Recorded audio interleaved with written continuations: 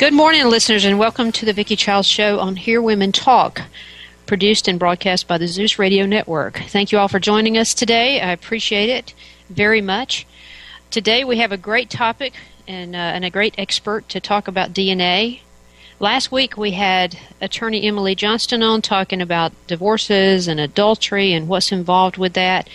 Today Dan Demers is going to talk with us about using DNA to prove adultery and using DNA in a myriad of other things as well, including criminal cases. So if you have questions about using DNA for adultery cases and documenting or corroborating adultery cases, or any other civil or criminal question that you might have, we'll be happy to get those to Dan and talk about it.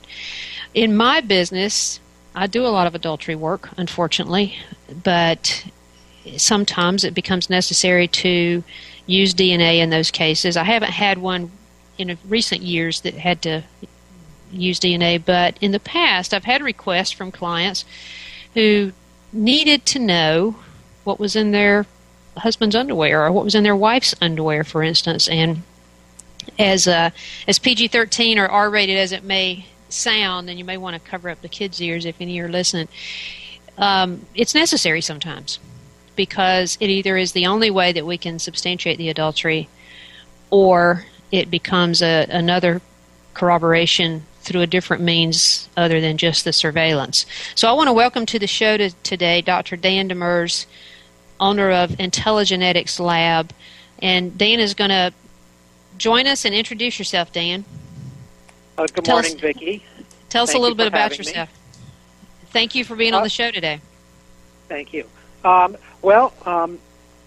been involved in DNA paternity and forensic testing for about 25 years, which is right about when DNA started to be used for these purposes. Started out in graduate school, went to the Medical College of Virginia, and I was working on a PhD in molecular pathology, and that was the mid-'80s, and right about that time, DNA started to be used for the first time here in the U.S., and been involved with it ever since. The university had a paternity and forensic laboratory, so I started out working in that laboratory. Graduated with my PhD in 1990 and went to work for a biotech company outside Washington, D.C. They wanted to start their own DNA laboratory, so I was hired to do that. And, that was an exciting time because DNA was really taken off. The early 90s, it was becoming more routinely used in parentage, and it took a little bit longer to become more routine in forensics. But, by 1992, 93, it was really starting to roll out. The lab I started became one of the largest providers in the U.S., providing paternity and forensic testing services. We had our accreditation for parentage testing as well as forensics, and when I left that laboratory in 2003 to start IntelliGenetics, it was one of only 5 laboratories approved by the National Institute of Justice to do DNA testing for CODIS, which is the FBI National DNA Database, as you know. Did a fair amount of work with national police agencies in a number of foreign countries. And now at IntelliGenetics, we're accredited by the American Association of Blood Banks, that's the AABB, for parentage testing. We do a lot of immigration, adoption, as well as parentage for other purposes, such as divorce, Social Security benefits, that type of thing. And then we're also accredited by the American Society of Crime Laboratory Directors Lab Accreditation Board. Too long to say, so we just call that ASCLAD Lab, and that is the premier accrediting agency for forensic DNA testing laboratories. And these accreditations that you mentioned are important, because then if you have to go to court and express your credentials and prove that your lab is certified and accredited, then that's really necessary to show that you know what you're doing and you've been approved to do what you're doing and that your lab meets the standards that are set. Yes, it's very important, and I don't think it can be overstated. Just as in your own field of work, you recommend people use a licensed private investigator. In DNA testing, it's always important to use a laboratory that's accredited, because that guarantees that they are following at least some minimum standards and that they're inspected. So the accrediting agencies actually come into the laboratories that they accredit, and they look them over and check their work and make sure that they're doing things properly. So if somebody's needing a paternity or maternity test, they should use a laboratory that's accredited by the AABB. And there's a lot of misleading information out there on the internet, and things are not always what they appear on a fancy website. So people really need to do their own due diligence and make sure that the lab they're using is accredited. So in the case of paternity, log into the American Association of Blood Banks website and look at to make sure that the lab that they're going to do business with actually is on that list. Or if they're using a forensic laboratory, log into the ASCLD lab website and make sure that the lab themselves is actually accredited. Some labs or some businesses, they're not accredited, but maybe they send their work off to an accredited lab. That puts you one step removed, and can create complications, if the case should need court testimony.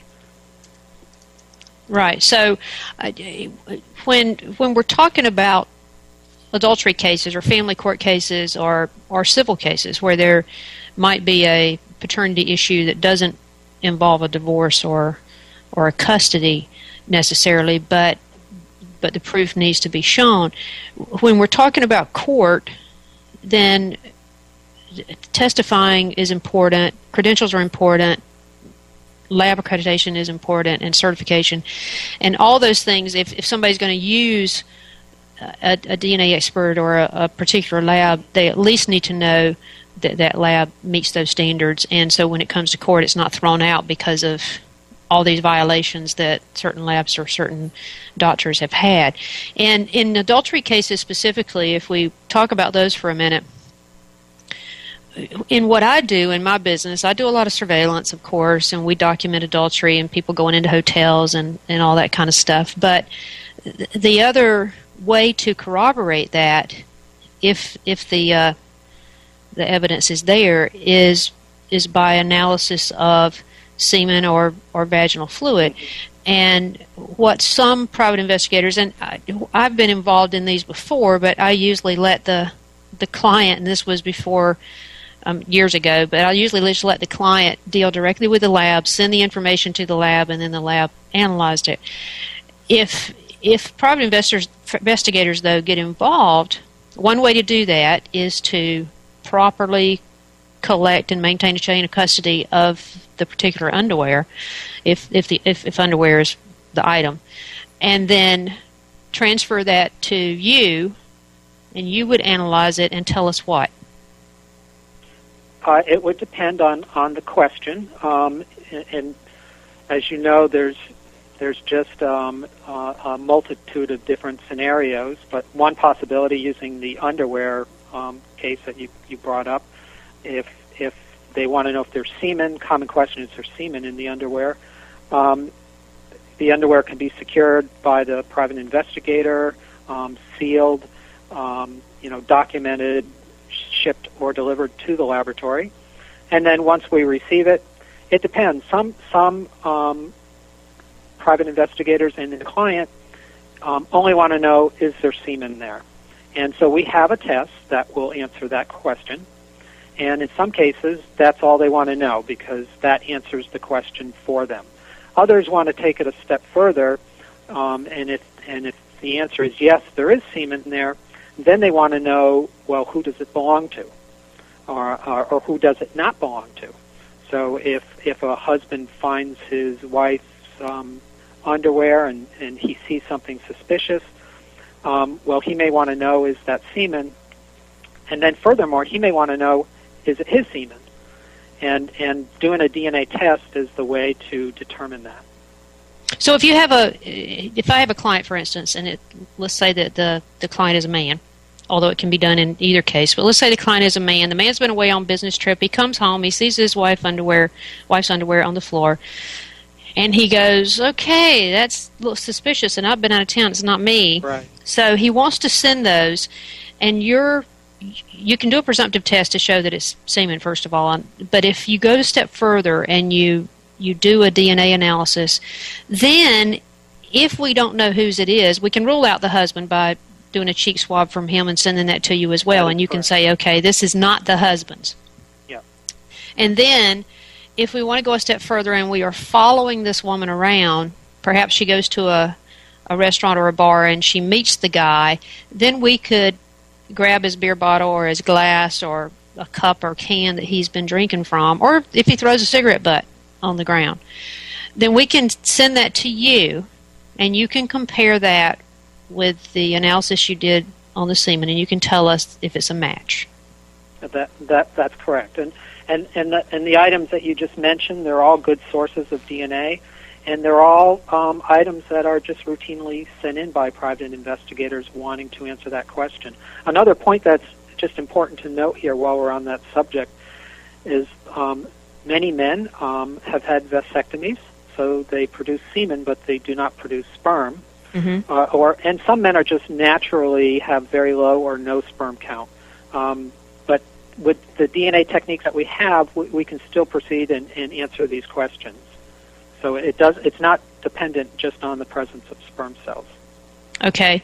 So in a case like that, the things that we would need to know and need to be able to prove is that the underwear belonged to the man's wife, and that can either be done, well, I guess there are a couple of ways. Number one, we assume that nobody else is going to be in the house discarding their underwear on the floor, but if there's vaginal fluid there, you can also say for certain that it belongs to the wife if we have a comparative sample. Yes, and that's also a good point, because sometimes that question comes up. I've worked with investigators that they're not interested in establishing that the underwear actually belongs to the woman in question. And then there are other circumstances. Well, the woman claims, well, yes, those aren't even mine, or yes, they're mine, but I didn't wear them. I loaned them to my friend. Something like that. And in that case, it may be important to develop a female profile. So we actually have the techniques that allow us to take a garment like that and develop a separate female profile, which mm-hmm. can establish who the garment belongs to, and we can also establish a separate male profile. Okay. Now, can Joe Blow citizen out there send something to you without it going through a private investigator or law enforcement? They can. I prefer that it goes through a private investigator. I prefer an investigator to be involved because it adds a degree of legitimacy to it. If an individual doesn't want to involve a private investigator and they just want to answer the question, they can do it, but it's not going to carry the weight if it should go to court. It's going to mostly be for informational purposes, and because there would be no chain of custody, of course. Right. And it brings into question the validity of the specimen being submitted. So the answer is yes, the private individual can submit it themselves, but it's not going to have the same weight that it would if a private investigator is involved. But if they just want to answer the question, is that semen, and if it is it mine, and I just want to know for my own information, they can do that. Okay. We had another chat question about what this cost. What is the cost to do this? And I know you probably have a cost for a presumptive test that's positive for semen, but you also have tests if you do the full-blown DNA and then analyze it to something else that's been collected to get an identity. So, you don't have to be really specific because each case is different, but generally, what are we talking about as far as cost? Generally, if somebody just wants to know, is it semen, it's $250, and if they want to go a step further and do DNA testing, it's $400 per item analyzed. So if you're doing, say, a garment and then perhaps a reference sample from somebody, that reference sample might be, like you said, the cigarette butt or the Coke can that was secured. You'd be looking at somewhere around $800 to $1,200, depending on what was submitted and how many things were submitted. Right. And one of the things we learned last week with our guest talking about adultery is that in South Carolina, and there aren't too many states probably that this happens in, but in South Carolina, if you are accused of and it's found that you have committed adultery, you can be barred from alimony. And so, yeah, while it's expensive on the upfront thing, alimony savings over the rest of your life, or at least until your ex-spouse gets married again, that's a huge saving. So it can save somebody in the long run. It can be the best spent money you've ever spent. Really. Yeah, exactly. I want to give some information out. If you have questions to call in to our guest today, you can call 646-652-2071. You can also chat online. And if you want more information on Dan and IntelliGenetics, you can contact him at www.iglab.info. And we're going to take a break in a minute, Dan, but what I want to do when we talk more about this issue is get a little bit more specific in the DNA analysis, and then we'll move into the paternity issues as well, and how some people might have questions about that and how it relates to identifying whether or not a child belongs to a certain person, and what's involved with that testing, and how that holds up in court as well.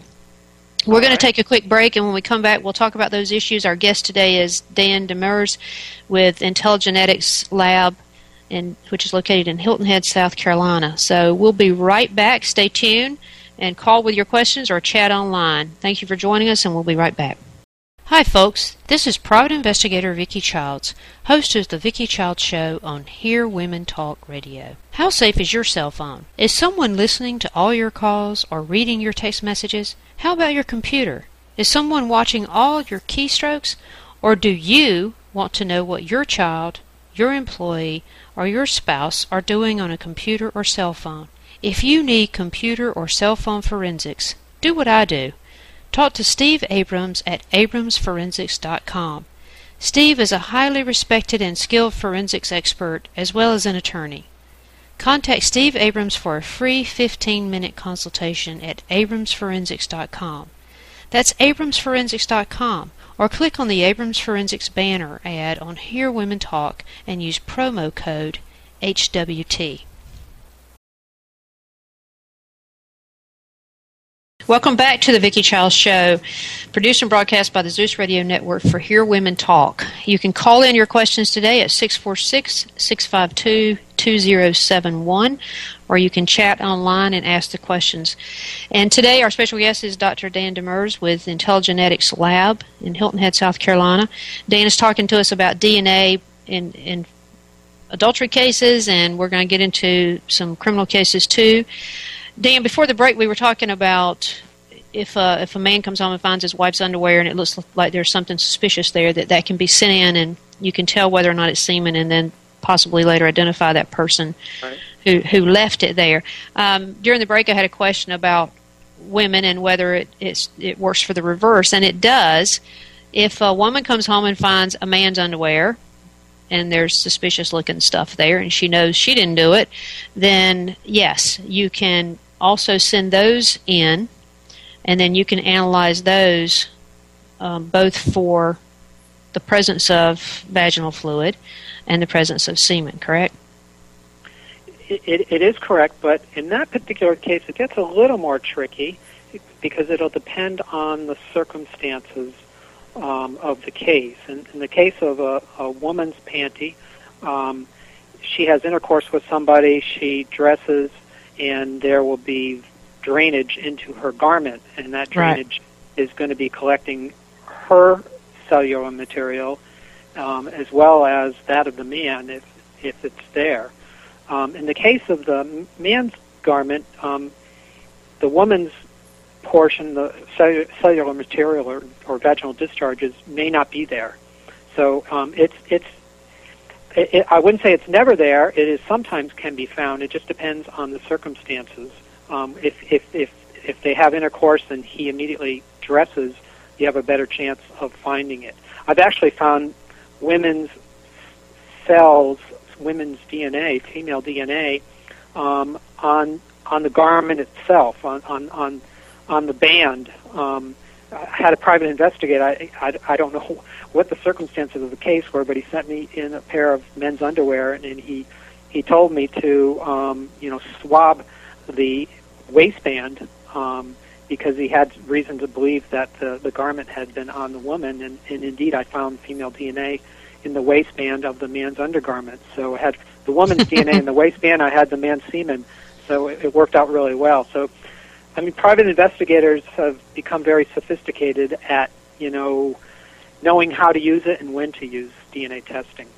Okay, and so that is a little bit unusual to find it in the waistband. But if the man has used a condom, then it decreases the chance of semen being present, but not always eliminates it, and also might not eliminate other either touch DNA or bodily fluids that could be there. Correct? You're correct again. If a condom is used and they're careful, then all the semen will be contained, and it's a matter of them how well they handle it and dispose of it. Sometimes they, still manage to lose some on whether it be the bed sheet or a blanket or wherever they happen to be, and it may also transfer into the man's undergarment. And that just depends, again, on the circumstances of the case. So we could also have a situation where whoever was there having this adulterous affair could have taken a shower, and there might be a towel or a bath cloth or some other item with that person's DNA on it that could be analyzed and compared. So it's not always just the underwear, but that's probably the best source. Yeah, the place, whether it be the house, or whether it be a hotel room or an automobile, or wherever it happens to take place, there's a good chance that there's DNA left at the scene. As you mentioned, towels, the bed sheets, blankets, pillowcases, tissues, facial tissues people commonly use. Even if the man wears a condom, if he gets dressed right away, he may have some continued discharge himself.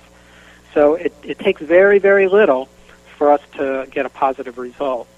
Now, somebody asked the question online whether the semen had to be fresh, and I answered back that crusty is fine. Isn't that true, that it doesn't matter if it's fresh? That's correct. I mean, it seldom comes to us in liquid form.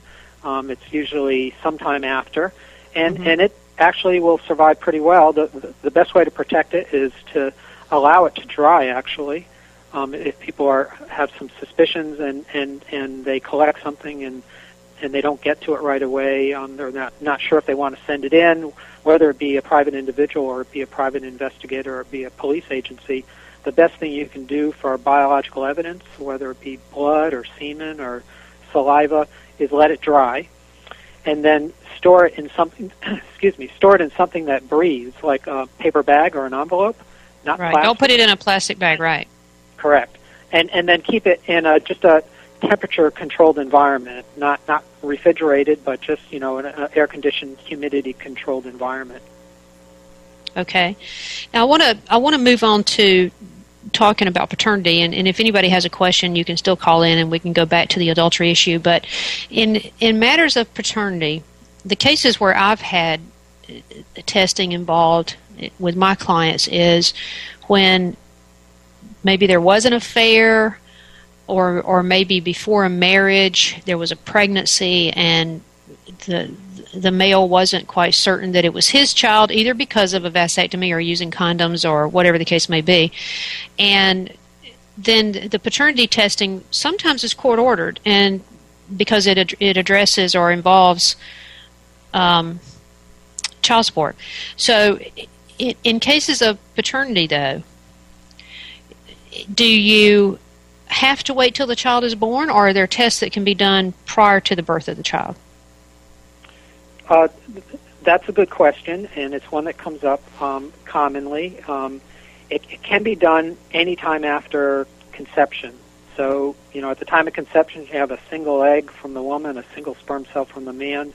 Those come together. You now have a complete complement of DNA chromosomes, DNA, and that one cell embryo starts to divide, and basically a DNA test can be done, in theory, from that point forward.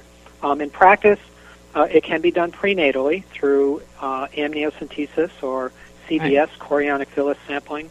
It can be done from spontaneous abortuses, fetal remains, and it can be done from the time of birth and any time thereafter. So the DNA is the same; it doesn't change. And if we're talking about trying to compare a child to a biological father, then we would be it's as simple as a cheek swab, isn't that right? So it's not painful to the child, to a baby, for instance. Correct. The technology back when I started all this, in the 80s and early 90s, we needed blood. The technology was different, such that we needed a fairly good-sized sample, and that was generally blood. Today, the technology is developed to the point where it's very sensitive, and we only require very little DNA. And now the most common way to collect a sample, whether it be from an adult or a child or a baby, is as you said, a buccal swab, a cotton swab that is just gently rubbed on the inside of the cheek to collect some cells. And that gives us more than enough DNA to do many analyses. Mm-hmm. And I've been involved in cases where getting the sample from the child was not difficult. Getting the sample from the suspected biological father might be, but that, again, can be court-ordered, especially if the suspicion is strong enough to convince the court that it needs to be court-ordered. And then that person can be required to give a sample. And then you could analyze those and tell whether or not that child was from that man. Correct. You're correct again. As I think we kind of briefly touched on, the child is a composite of the mother and the father. The child gets half its DNA from the mother, half from the father. So we can actually we prefer to include the mother in the test. We can actually do the test without the mother, just a child and the man alleged to be the father. And comparing the DNA profiles, we can determine if he is not the father, or if he matches the child, then we can calculate the probability of paternity, which with today's technology will be greater than 99.99% certain of parentage. Okay. And we can do the same thing with maternity as well. In cases of immigration and adoption and other reasons that come into play in today's world, sometimes it's necessary to do a maternity test to prove that the mother is the mother. Can be used in surrogacy, where the woman giving birth to the child is unrelated to the child, surrogate mother. Right. I had a case. You want to prove that the some other woman unrelated to the birth mother is actually the mother of the child. So right. So it works in both cases. And years ago, I had a case, Dan, where my client was the man. He suspected his wife of adultery, but that wasn't the issue he hired me on. The issue he hired me on was that his wife had a baby, and he believed that baby, he wanted to believe that baby was his. He suspected that it might not have been, but he honestly and truthfully did not want to know. And he did not pursue the paternity issue because he wanted that child, whether it was his or not, he wanted to be the child's father, and a huge custody battle ensued. And it turned out that she was claiming it wasn't his. He didn't want any testing to try and determine that, So during the custody fight, she only had, because of alcohol problems and numerous other problems, she only had restricted and supervised visitation with that baby. And during the restricted and supervised visitation, the supervision was not constant. It was somebody dropping by, a court-appointed person to drop by and supervise. But she ended up absconding with that child, taken off with that child, and that was about 13 years ago. And the last time I checked with his lawyer, they had still not been found. They literally disappeared, and she had means and she had opportunity to hide, and they still have not been found, and that man still doesn't have his daughter back, and it's been a pretty bad situation. But I have seen, though, where some men don't want to know. They really don't want to know because they want the child to be theirs and they perceive the child to be theirs, and they leave it at that. But in cases where the testing is done and it's determined that that child is not his, then either the marriage will survive it or not. But it can affect both custody or visitation, and it also can and most likely will affect child support. Yeah, that's a good example, of today's complex society. There's many situations. Sometimes people want to know. Sometimes people just don't want to know. They've accepted the child and they want to, just believe the child is theirs and let it go at that. I had a case recently ourselves where the child was adopted out of Guatemala into a European family, and now the adult was going back to Guatemala as an adult, looking for her birth mother, and so she was trying to track down leads, and so there's all kinds of scenarios that come up today. Yeah, there are a lot of different scenarios, and I want to talk a little bit about mitochondrial DNA when we come back, and let you explain that and explain how it's extracted and how it's proven if a child belongs to a mother, for instance, and we'll go through that because it comes up in the news a lot, especially with missing people, and I want our listeners to understand what it is, and then we'll talk a little bit about it and when it's used and how it's used and whether it's as accurate or not as blood or saliva DNA. So we're going to take a break. Remember, you can call in your questions at 646-652-2071. And this is the Vicki Childs Show, produced and broadcast by Zeus Radio Network for Hear Women Talk.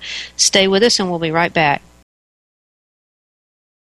Hi folks, this is Private Investigator Vicki Childs, host of the Vicki Childs Show on Hear Women Talk Radio. How safe is your cell phone? Is someone listening to all your calls or reading your text messages? How about your computer? Is someone watching all your keystrokes?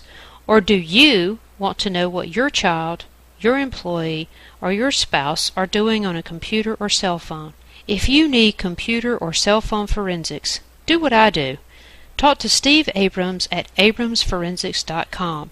Steve is a highly respected and skilled forensics expert as well as an attorney. Contact Steve Abrams for a free 15-minute consultation at abramsforensics.com. That's abramsforensics.com, or click on the Abrams Forensics banner ad on Hear Women Talk and use promo code HWT. Welcome back to the Vicki Childs Show on Hear Women Talk. Today our guest is Dr. Dan Demers with Intelligenetics Lab, and you can reach him at iglab.info or iglab@yahoo.com if you wanted to contact him with any questions after the show. If you have questions during the show, please either chat them or call in, and we'll be happy to get those questions to him. Dan, I had a question before we talk about mitochondrial DNA. I had a question from a listener online, and they're asking what's involved if someone wants to find out their genealogical heritage. For instance, if they're from the British Isles or Greek or Polish or American Indian, etc. How does somebody do that, and what would that cost? And is there a database, I guess, that you would compare that DNA to figure that out? That's a question that comes up more and more. In fact, we had a caller just the other day inquiring about that, and we get calls like that probably a handful each year. It's not a service that we provide, and it's generally not a service provided by labs that do paternity and forensic testing, but it is a service provided by labs that specialize in that type of service, ancestry testing. And it is a service that's been developing over the years. I don't know there's services you have to look online. I think it can be done, but it's buyer beware kind of thing, like most things. Right. You want to do your homework and make sure you're selecting a company that can deliver what they say. Right, so they might send you a kit and tell you to swab your cheek and then mail it back to them, and they can tell you that kind of stuff. And like you said, though, buyer beware. So it'd be worth checking them out before you did that. Before the break, we talked about limitations. Exactly. Before the break, we talked about mitochondrial DNA and how that works. Explain to the listeners what it is and how it works. Well, the testing we've been talking about up to this point has been what we call nuclear DNA testing. It's the DNA from chromosomes, which are in the nucleus of the cell. The other type of DNA testing, as you mentioned, is mitochondrial DNA testing. And it comes from a very special type of DNA that is found in the mitochondria of the cells. So the mitochondria are kind of what they call the powerhouse of the cells. The mitochondria within your cells produce the energy that your cells need to function. And what's very useful about mitochondrial DNA testing is whereas a cell has a single set of chromosomes, any one cell may have hundreds of mitochondria within it. So it gives you many more targets to test from the same source of DNA. It's mitochondrial DNA, and it's done a little bit different. The testing is done through DNA sequencing for the most part. It's a test that was probably used more 10 years ago than it is today, and the reason is that mitochondrial DNA sequencing was used in those cases where they had really limited material. Perhaps it was a decomposed body, there was no tissue, the skeleton was in really bad shape, and they had to resort to mitochondrial sequencing in order to get any genetic information. Today, we can handle most of these kinds of cases. The technology has improved, the sensitivity of the technology has improved, fortunately, that we do not have to resort to mitochondrial DNA sequencing very often. Mitochondrial DNA testing is going to cost thousands of dollars per sample versus routine testing, which costs hundreds of dollars per sample. Mitochondrial sequencing is going to take a month to several months to get your results versus routine testing, which is going to take a week to a couple of weeks to get your results. So those are some of the differences. I've spoken with you a number of times about this, Vicki, so I know that you know that mitochondrial DNA is maternally inherited. Yes. It comes from the mother, so it's not going to be a positive identifier, but it can certainly narrow it down to a maternal lineage, and in some cases that's sufficient. On the other side, nuclear DNA, routine DNA testing that we generally do in paternity and in forensic cases is DNA that's inherited from the mother and the father, and that's why it's useful in paternity cases. Mm-hmm. There's also a specialized nuclear test that zeroes in on the male Y chromosome. That's Y chromosome testing. And that can be very useful in establishing a male lineage. So you have mitochondrial DNA to provide a maternal lineage if that's needed. You have Y chromosome testing to develop a male lineage if that's useful. And that can be useful in men that have had a vasectomy, for example. Let me ask you this, because this has come up before. I've had people call me and say I got underwear, but I've also had people call me and say, I was gone for a week, and when I came back, and during the time I was gone, the maid came, cleaned the house, and when I came back, there were long hairs on the floor. long hairs that aren't my color, and they aren't my length. And those hairs would be in a brush or on the floor or in the sink or in the tub or whatever. And a lot of people think, oh, I could just send in the hair and get it analyzed and prove it's not mine and prove whose it is. Explain a follicular tag or a follicle on hair and when you can use hair and when you can't. That's a question I get quite often as well. And generally what I'll do is if that is usually there's some other source of material to test. So you kind of have to handle on a case-by-case basis. So I always, encouraged, that's what's nice about working with a private investigator is, we can talk about the case and I can learn more about what's going on. But if we want to do routine DNA testing using hair, it has to have a hair follicle. It has to have that little bit of tissue that's at the end of the hair that you see when you pluck a hair out. So cut hair or fallen hair generally isn't going to be useful in routine DNA testing. If it's been pulled hair and it has that little bit of tissue at the end of the hair, then we can do DNA testing on that. So what's the cost involved with that? Is it the same roughly as the blood or something? Yeah, it's about the same. Now, if the only thing you have is a fallen hair, and you really want to have results from that, then mitochondrial DNA sequencing may be your only alternative.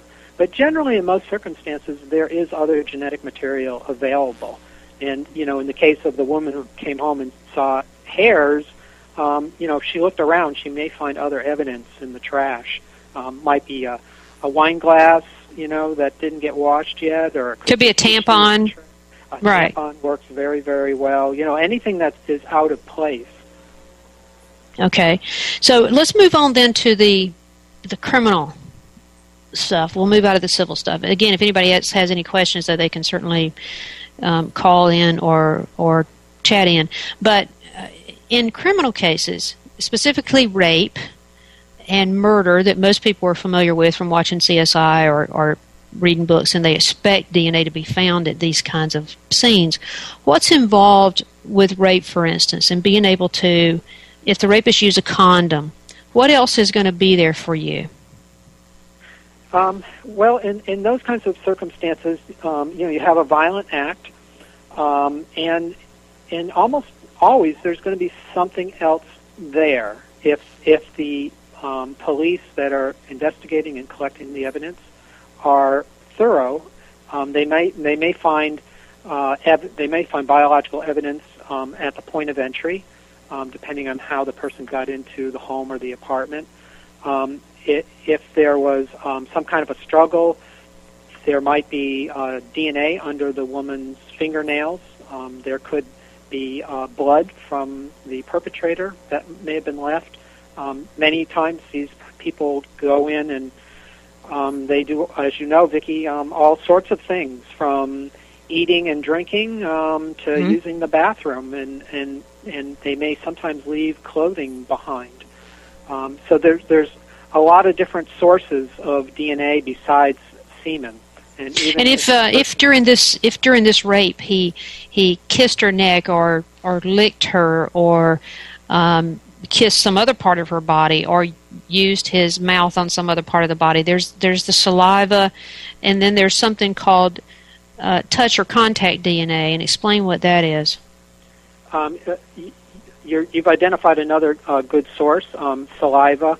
If the perpetrator was kissing or licking the person's neck or some other part of the body, saliva is being deposited, and that can be collected with a cotton swab, a moist cotton swab, just as it's done with a buccal swab, gently swabbing that area. That's a source of DNA. Contact DNA or touch DNA is kind of what it sounds like. It's when somebody picks up something, they touch something, they transfer some of their DNA. That's why, it's virtually impossible to walk into a room and not leave something. We all shed DNA whether we want to or not. So if the person was drinking from a Coke can or a water bottle or a glass, every time they put that glass or bottle up to their mouth, they're leaving DNA cells on the can. And even just touching, picking up the can repeatedly. We've done burglaries and auto thefts where, the police swab the door handle of a car or the steering wheel, and they're able to pick up enough DNA from the person to make an identification. So the same thing would apply in these kinds of crimes. And in talking about the touch DNA and the contact DNA, I believe, if I remember correctly, even in the John Benet Ramsey case, they eventually identified some touch DNA and had enough there that they were able to prove that it wasn't either of the parents. And I remember that from the news. I don't have the specifics in front of me, but that was a prominent case where touch DNA was used. To tell you the truth, I don't recall the touch DNA evidence that was presented on that. Yeah, case. that was, of course, years later. It was years later. But I also want to mention...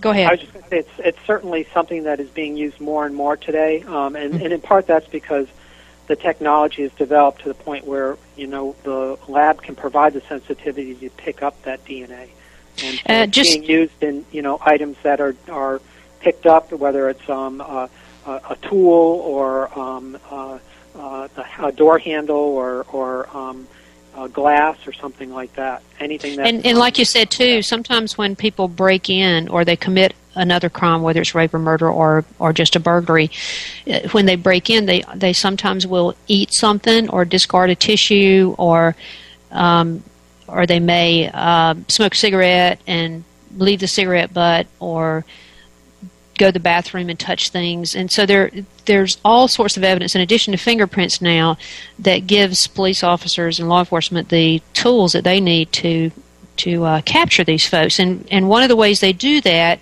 is evidence information is entered into CODIS. You mentioned CODIS earlier, which is the Combined DNA Index System. And DNA from crime scene evidence can be entered into CODIS. And if they don't get a hit from a perpetrator that's in CODIS, then later on that person might be arrested for another crime and be entered in CODIS, and then boom, they get a hit not only on the crime they've been arrested for, but also on an older crime. So CODIS has been instrumental in solving cold cases when cold cases and evidence is run back through, and it's also been instrumental in solving new cases based on old information that was put into the computer. So in burglaries, you mentioned how everybody leaves something, and I had a case where actually it was my cousin's house was set on fire back in about 1990. Some guys broke into the house. In order to try and cover up any evidence of them being there, they piled clothes on the bed, set the house on fire, but all that burned basically was clothes and then had a lot of smoke damage. Right. But in the process of that, a neighbor saw these guys leaving and had to call the police and had the car stopped. Well, the police did a terrible, terrible job of paying attention to any of that, even though one of the suspects took off running. There was evidence in the car, things that they had stolen from my cousin, and then I was not very far away at the time, so I went to the house while the police were still there. Lo and behold, in the toilet, somebody had taken a poop, one of the suspects, because my cousin and her roommate had actually been gone for a day or two. They weren't even home. But it was in the toilet, and none of it was ever taken. None of it was ever analyzed or compared to these guys that were arrested. And subsequently, at trial, these guys walked. Nobody got convicted. Right. And it's a shame, but even whether it's vomit or somebody ate an apple and left some DNA, or drank out of a glass and left some DNA, or took a poop in the toilet, or threw up, and there have been cases where there's been vomit at crime scenes as well. That's the kind of stuff that can be taken and DNA can be extracted from that. Talk a little bit about identical twins, because identical twins, while they don't share fingerprints and nobody else does, they do share DNA if they're identical, correct? That's right. Identical twins are also referred to as monozygotic twins. also referred to as paternal or maternal twins, identical twins. So that is, they've come about through the union of one egg and one sperm, and that growing embryo at some point early in embryogenesis has split to create two identical embryos. And so they have identical DNA. As you also know, they may not have, or they will not have identical fingerprints, but their DNA will be identical. So it actually brings an old case to mind that I did many, many years ago in the early 90s. It was a case of child support, and the woman had named two men in the case who happened to be identical twins, and she admitted to having a relationship with both of the men. And so we did DNA testing on both of the men, and we found that they were indeed identical twins, and they matched the child. So I was able to tell the judge that one of them is the father, but since they're identical twins, I couldn't tell the judge which one was the father, only that one of them was. So in this particular case, the judge had, I think, an interesting way of resolving it. He figured, well, since you both were involved with the woman, and we know one of you is the father, you can split the child support. Yeah. So they're both in that case. Neither one can be excluded, so they're both included in the child support payments. And there was a case years ago. I don't remember the case, but I've read about it many years ago, where twin brothers were suspected. Actually, one of the brothers was suspected in the murder, but he said, "Hey, I'm an identical twin. It could have easily been my brother." Right. and that was another situation where only by interviewing witnesses and corroborating alibis and stuff were they able to identify which twin. Right, and usually that's the case. If the other twin is not in the area at the time. There's different ways to eliminate that person. And if fingerprints are left, they can certainly do it by fingerprint as well, because those right. are individualized to that person. It's while DNA statistics are given, you say you can't say it's 100% a certain person, but you can say within a reasonable degree of certainty based on 1 in 1 billion. Then, or whatever the statistic may be, you can say with certainty that it's that person.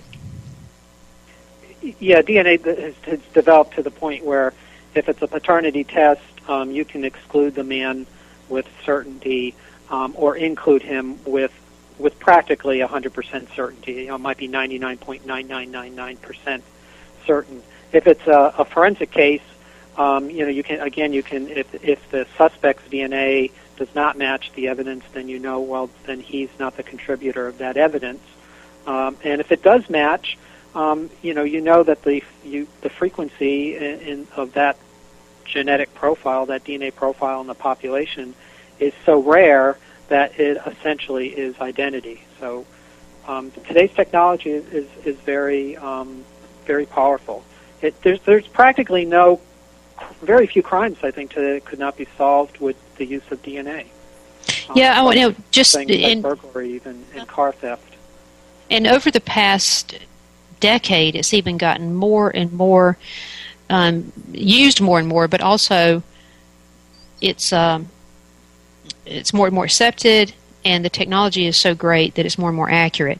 And it brings me to the O.J. case, and we're running out of time. We certainly don't have time to talk about the O.J. case, but that was a case of some bad collection by cops as well, by the crime scene investigators who didn't collect exactly as they should have, and then storage, and then the whole thing being nullified because of sloppy work, for one thing. But it's used so not only in these high-profile cases is it helpful, but just in the regular Joe Blow case, whether it's a burglary, a robbery, a rape, or a murder, it's used widely and with great success. And I think it's important to realize that DNA is a tool. It's a tool to the police. It's a tool to the prosecutor. It's a tool to the defense attorney as well as the private investigator, as you know. And it's not only a tool to help convict the guilty, but it's also a tool to help exonerate the innocent, and a tool that can provide speedy justice. And actually a great tool that's gotten people off death row after they've been convicted and sentenced to death. That's right. So it's I think too often maybe people think in terms of convicting people, but it's also for exonerating the innocent. Yeah. It works both sides. Exactly. And there have been many cases from years ago. There's a group actually spearheaded by a couple of OJ lawyers who have the Innocence Project, and they get law students and criminal justice students to actually look over cases and find cases that where somebody may be exonerated. And they've been very successful in taking these old cases and going back and looking at evidence and having evidence analyzed with today's DNA, where it might not have been used at all or might have been poorly used when these people were convicted. And now they've been able to exonerate people. So it's been very successful in that. Yep, you're right about that. Dan, I want to thank you for joining us today. I really, really appreciate it. It's a very interesting subject, both in the civil and the criminal realms. And if you have questions for Dan, you can reach him at iglab@yahoo.com. You can contact me at blazerinvestigative.com, and I can put you in touch with Dan. Also, there's a lot of research out there online that you can find to. If you're more interested in this topic, you can certainly read things and look at things and explore CODIS, CODIS, and also the National Missing Person DNA Database, which is out there to identify missing persons once they're found, whether they're still alive or not. So thank you for joining us today. I want to thank Dustin, my producer, who's in the studio and keeps me on track and on time. Please join us again next Thursday. My guest is going to be Cynthia Hetherington. And Cynthia is an Internet expert. She's going to talk about Internet safety, social networking and keeping yourself safe, Internet dating, how to keep your private stuff private, and how you might be too exposed out there on the Internet and what you can do about it if you are. So join us next week at 1 o'clock today. The Dottie Laster Show will be on, Trafficked. And you want to be sure and listen to her show. Thanks again, Dan, for being with us. I really appreciate it. Thank you, Vicki. It was a lot of fun. Thanks for having me. And we'll see you next week on Hear Women Talk for the Vicki Childs Show.